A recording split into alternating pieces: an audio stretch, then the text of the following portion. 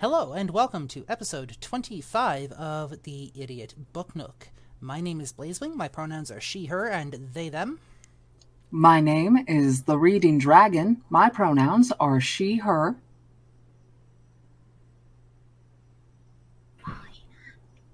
Oh, I'm Lady Punnet. And your pronouns? Currently they are she, her. Cool, love it. But that is susceptible to change. Awesome. Sometimes Lady Punnet goes by they, them. Yes. Cool. So, we are looking into Chapter 9 of the Amulet of Samarkand, the first book of the Bartimaeus Trilogy. And if you'd like to follow us on social media and get updates when our new episodes come out, you are more than welcome to do so. If you would like to follow us individually and find out what all of our projects are on the net, you are more than welcome to do that as well.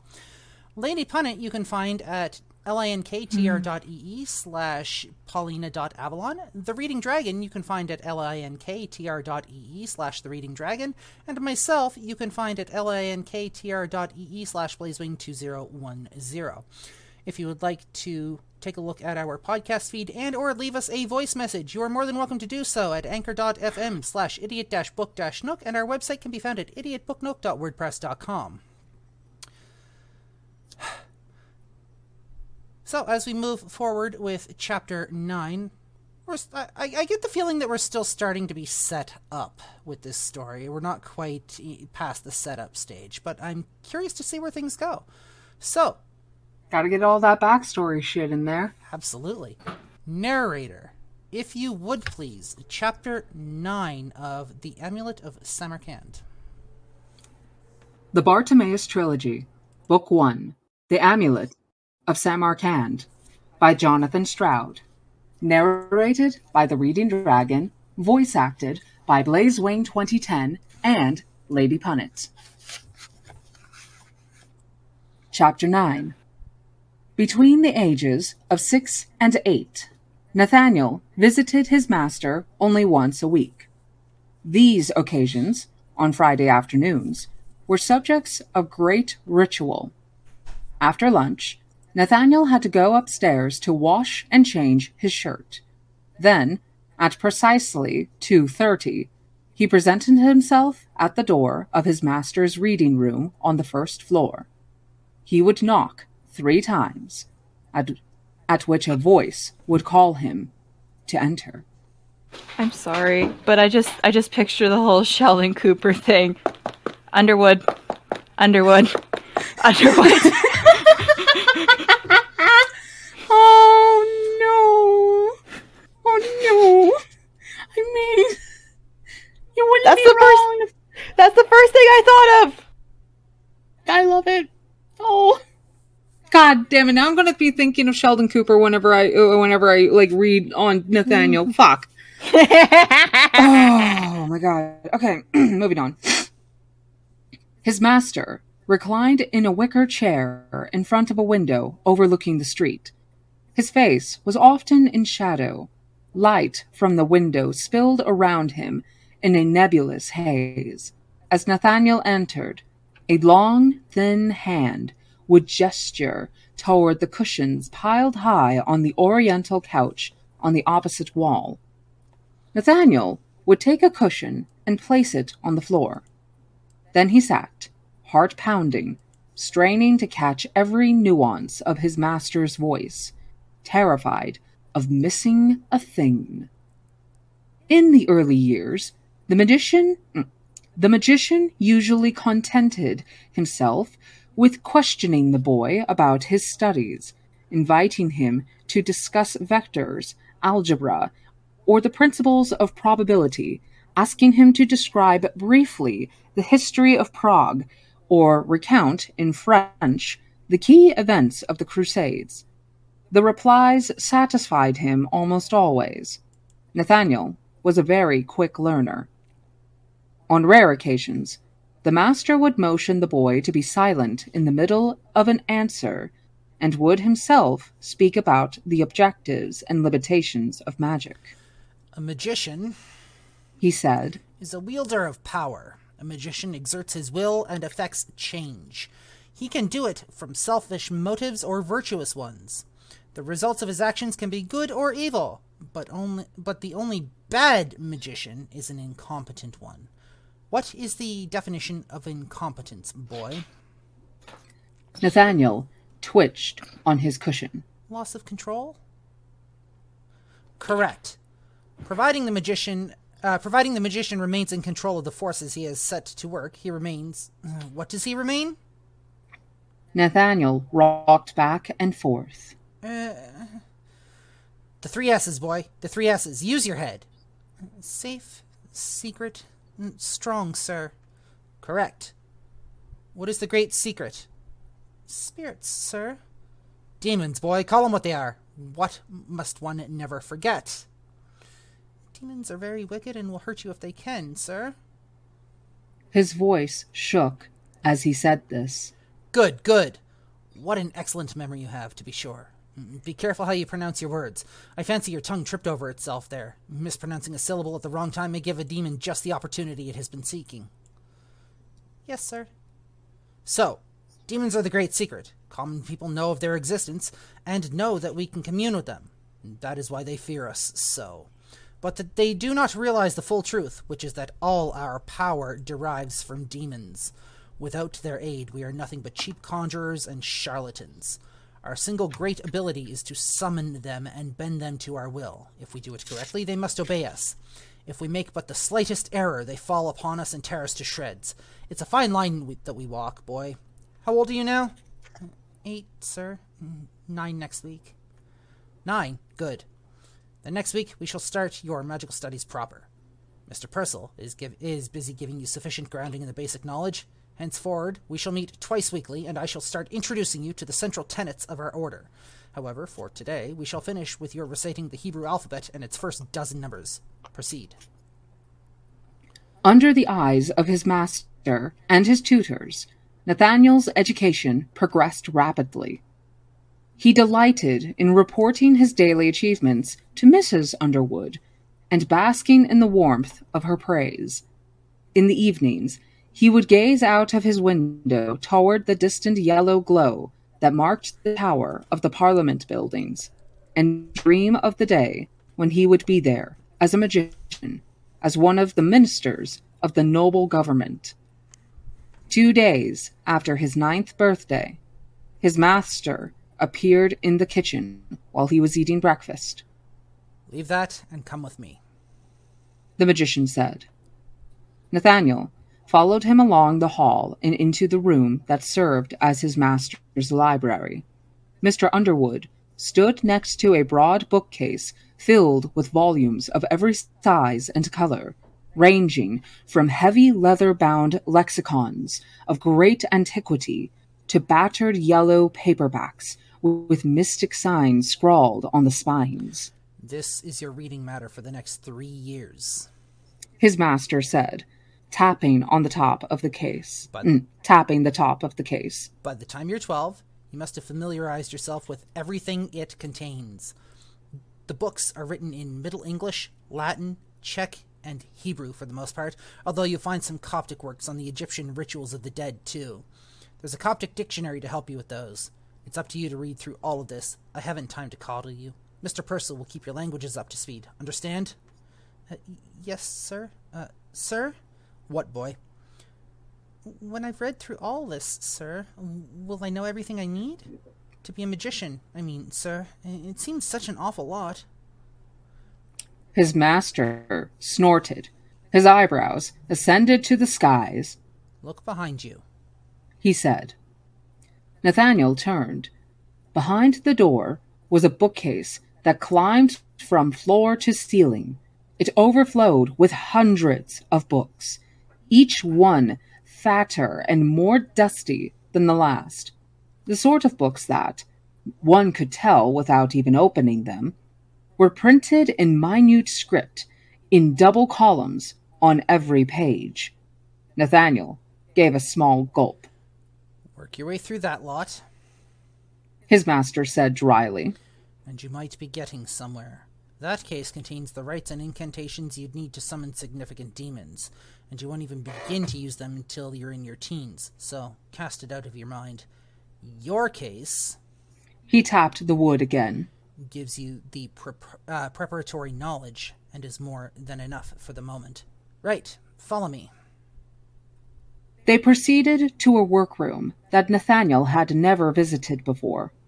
A large number of bottles and vials clustered there on stained and dirty shelves, filled with liquids of varying color. Some of the bottles had floating objects in them. Nathaniel couldn't tell whether it was the thick, curved glass of the bottles that made the objects look so distorted and strange. His master sat on a stool at a simple wooden work table and indicated for Nathaniel to sit alongside him. He pushed a narrow box across the table. Nathaniel opened it. Inside was a small pair of spectacles. A distant memory made him shudder sharply. Well, take them out, boy. They won't bite you. Right. Now, look at me. Look at my eyes. What do you see? Unwillingly, Nathaniel looked.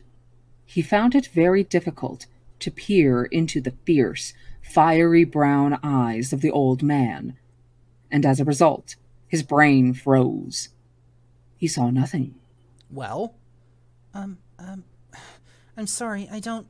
Look around my irises. See anything there? Oh, you dolt! His master gave a cry of frustration and pulled the skin below one eye down, revealing its red underbelly. Can't you see it? A lens, boy. A contact lens. Around the middle of my eye. See it? Desperately, Nathaniel looked again, and this time he did see a faint circular rim, thin as a pencil line around the iris, sealing it in. Yes, sir. He said eagerly. Yes, I see it. About time. Right. His master sat back on the stool. When you are 12 years old, 2 important things will happen. First, you'll be given a new name, which you shall take as your own. Why?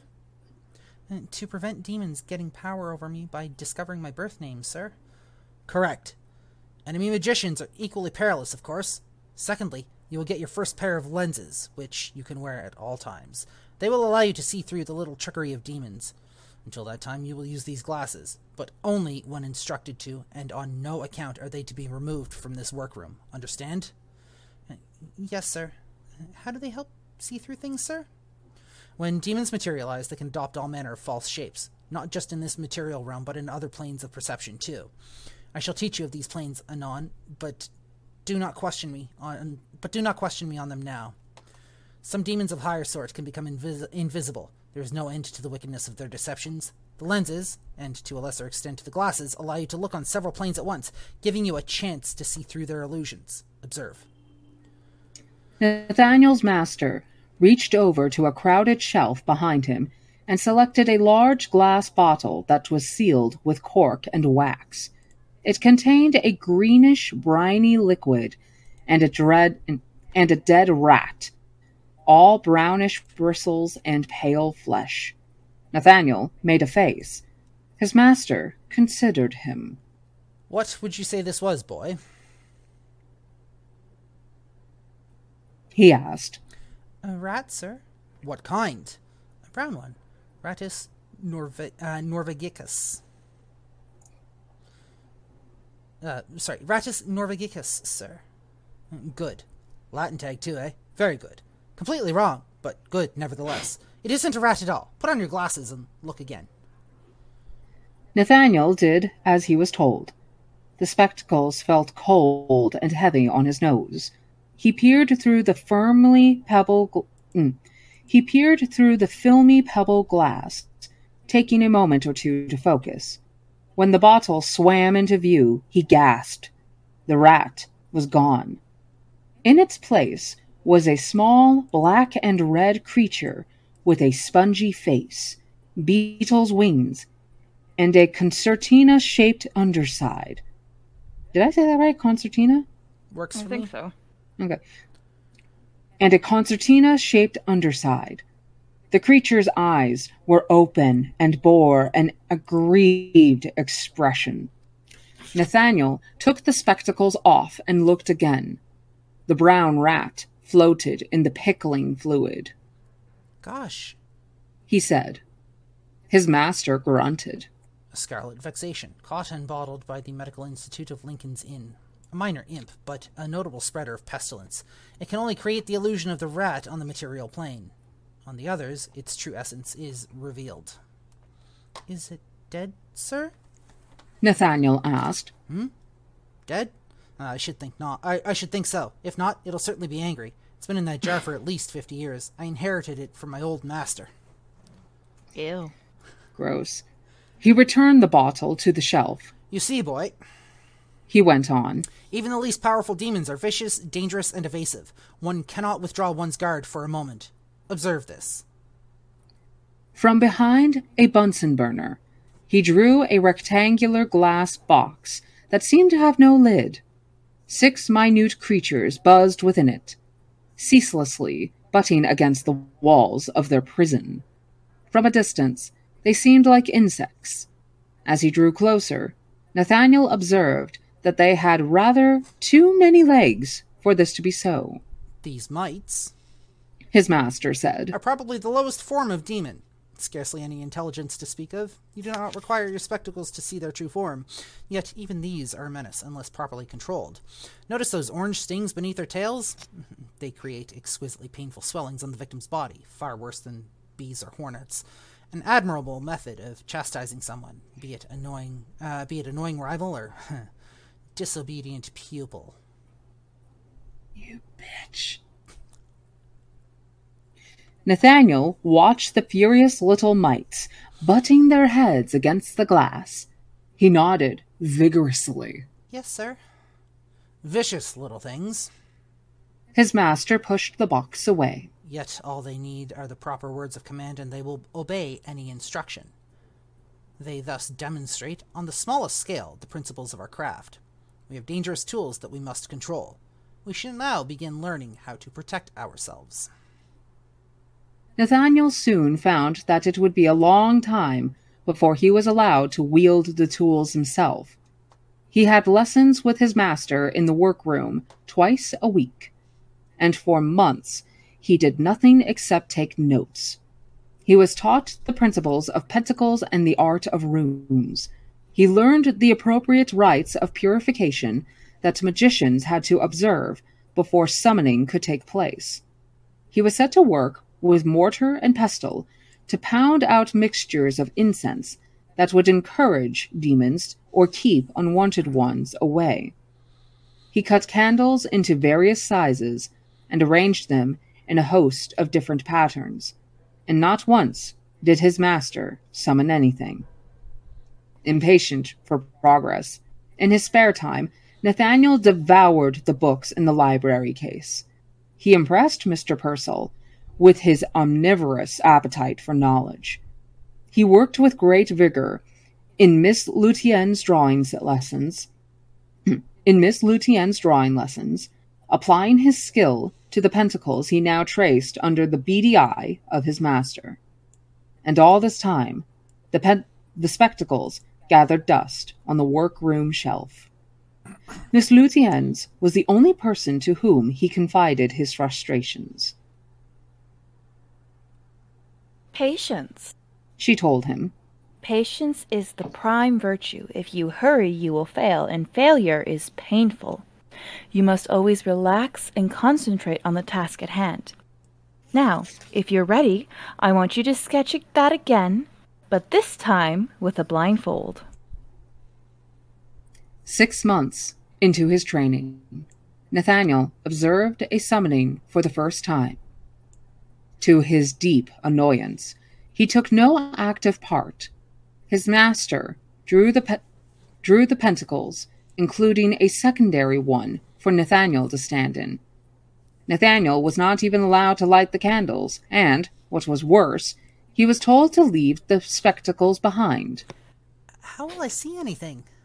He asked, rather more pettishly than was his habit with his master.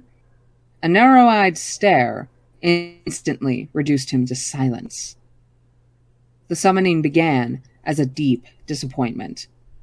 After the incantations, which Nathaniel was pleased to find he largely understood, nothing seemed to happen. A slight breeze blew through the workroom. Otherwise, all was still. The empty pinnacle stayed empty. His master stood close by, eyes shut, seemingly asleep. Nathaniel grew very bored. His legs began to ache. Evidently, this particular demon had decided not to come. All at once, he noticed with horror that several of the candles in one corner of the room had toppled over. A pile of papers was alight, and the fire was spreading. Nathaniel gave a cry of alarm and stepped. Stay where you are! Nathaniel's heart nearly stopped in fright. He froze with one foot lifted. His master's eyes had opened and were gazing at him with an awful anger. With a voice of thunder, his master uttered the 7 words of dismissal.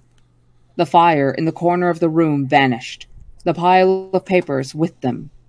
The candles were once again upright and burning quietly.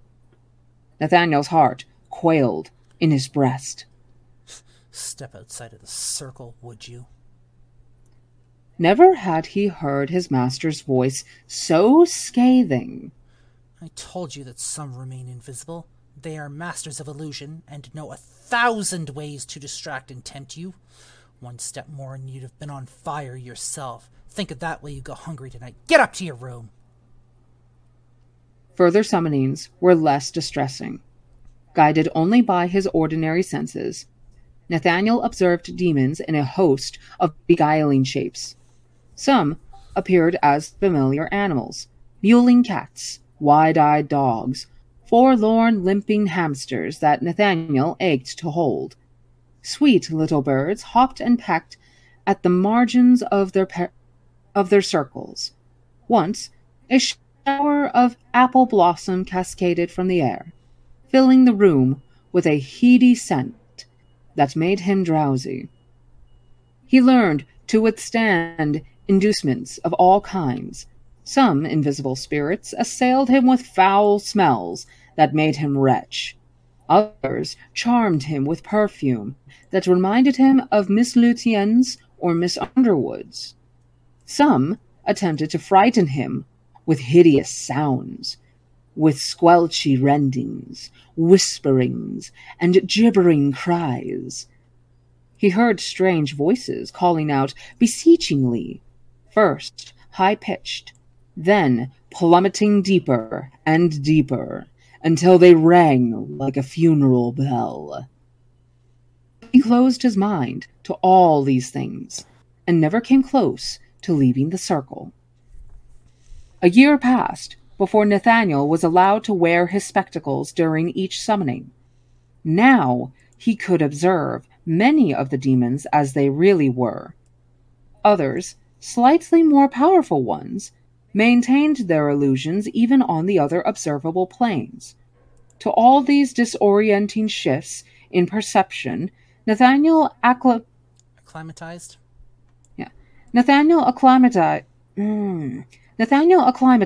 calmly and confidently. His lessons were progressing well, his self-possession likewise. He grew harder, more resilient, more determined to progress. He spent all his spare waking hours poring through new manuscripts. His master was satisfied with his pupil's progress, and Nathaniel, despite his impatience with the pace of his education, was delighted with what he learned. It was a productive relationship, if not a close one, and might well have continued to be so, but for the terrible incident that occurred in the summer before Nathaniel's 11th birthday. And thus ends Chapter 9. So, Tyrion, first of all, welcome on in. Congratulations on the job. Super happy for you. Starting at $15.50 an hour, goes up to $17 an hour when you get your armed certification. Congratulations. Yay! That's huge. Super proud of you for that. Yay. So, not a lot of speaking roles for Lady Punnet in this chapter. If you would prefer It happens. If you would prefer to take on a role that I have previously taken on in another chapter, you are more than welcome to. It happens. It's okay. Okay. So what do we have for notes for this chapter? Okay, so first note. Apparently, according to Nathaniel, demons can decide not to come when summoned. Yep.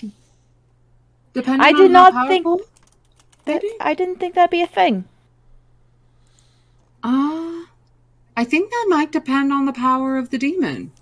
Because that makes sense to me. I would assume it would probably depend specifically on the power of the demon and whether or not they are powerful enough to literally be able to make that choice. I would assume that, some of the less powerful ones probably can't ignore that. But some of the higher ones, like, say, an archdemon or something, could probably turn and say, you're not even worth my fucking time. I'm not going to. On that same line of logic, it would also be determined as to how powerful the summoner is, the magician is. Because there could be, like you said previously, an archdemon trying to ignore it. However, depending on the strength and willpower of the magician, it might force a pulling of said archdemon. Which makes me wonder where Bartimaeus lies in all of this. I mean, in previous chapters, it has been hinted that he is a trickster-type demon. Yep, but that doesn't tell us what kind of demon he is, like how powerful he is. Right. He could be a trickster demon. He could be anything from like a fox or a kitsune to A goblin. To a goblin or even Loki.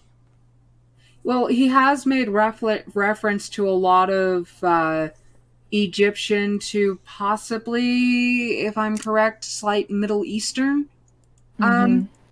areas to where he's been before and done shit before. Yep. We also don't know what the lifespan of demons is. If they even have a lifespan. Correct.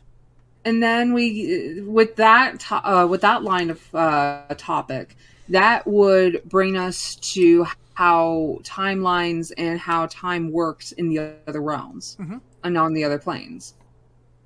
Yep. Much like in Dungeons and Dragons, how time runs differently between the material plane, the Feywilds, the Nine Hells, and the Celestial plane.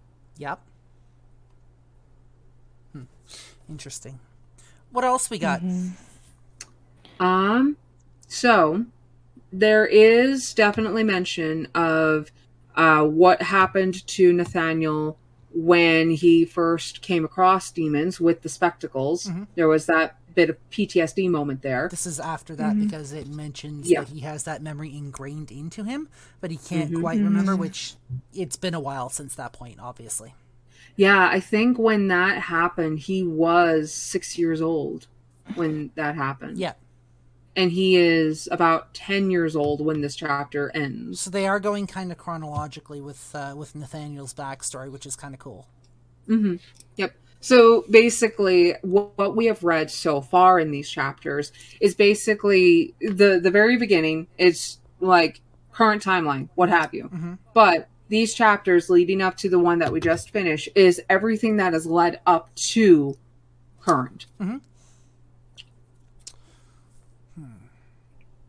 Tyrion Phoenix says, I'd think it would depend on the demon, like the Nephilim who were intermingled with humans had limited lifespans, but if they were pure demonic, they'd be eternal until otherwise subdued. It all depends on what kind of environment this author has built. So, Lady Punnet, you were going to say something. Well, I was wondering how Mrs. Underwood would have reacted to the whole thing that happened to Nathaniel after the whole, like, bunch of little imps attacking Nathaniel. And I wonder if she wasn't in the room, because I don't think he would have been quiet through that. So, I have a thought now that you bring it up. You guys remember how in this chapter, after that whole first encounter for the summoning and whatnot, they were less traumatic, less intense? What would it be if Mrs. Underwood did somehow hear about those two instances in particular and scolded the ever-loving shit out of Mr. Underwood. I just want to branch out here for a moment. Just kind of bounce off of that. Because I had a thought. Up until now, we've been given the impression that Mrs. Underwood is, well, human. But it's also been made apparent that demons can take whatever form they want, up to and including the form of humans.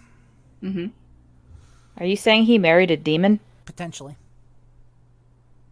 A nice demon?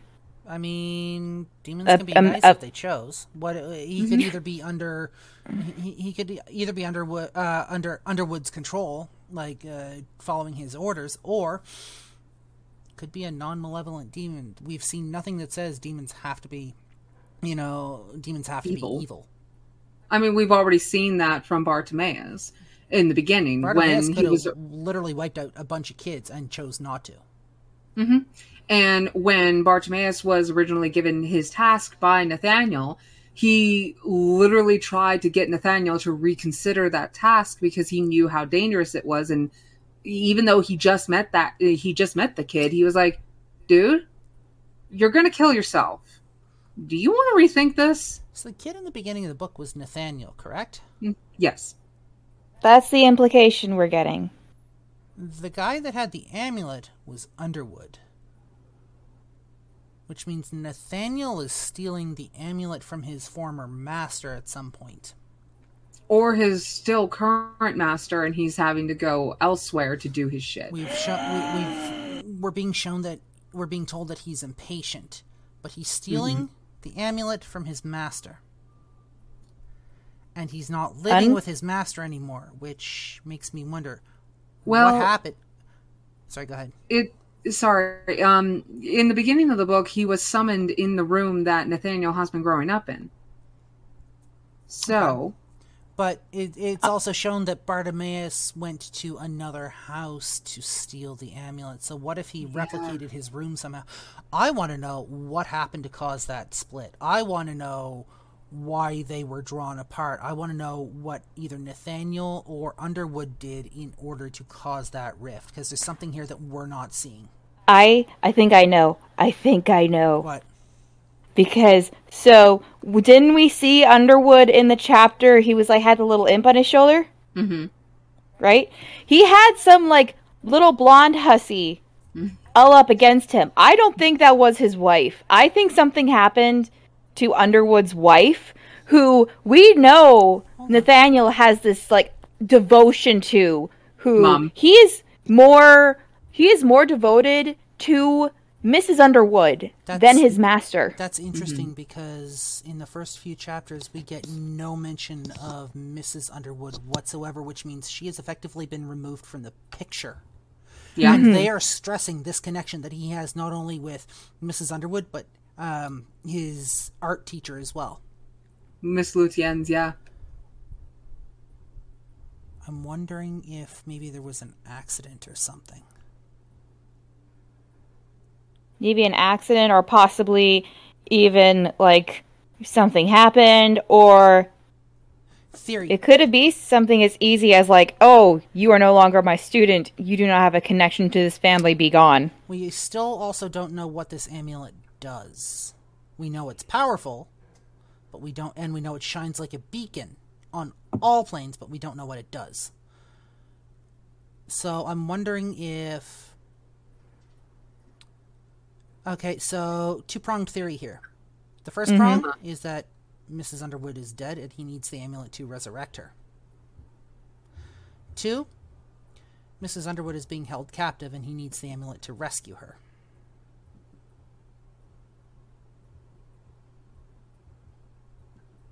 But you would think her husband would try and fix that. I'm noticing the look!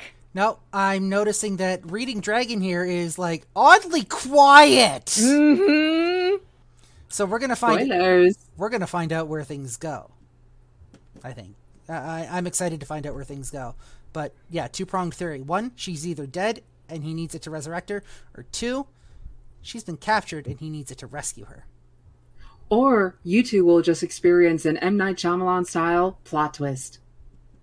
But M. Night Shyamalan plot twists aren't always that good. And you can't the thing is, you cannot predict them because the plot twists usually have nothing to do with the story that's been told thus far. Mm-hmm. It is M. Night Shyamalan plot twists are famous for being unpredictable. I guess we'll find out, won't we? Okay, one other thing I would like to point out. So we did discuss how she probably did...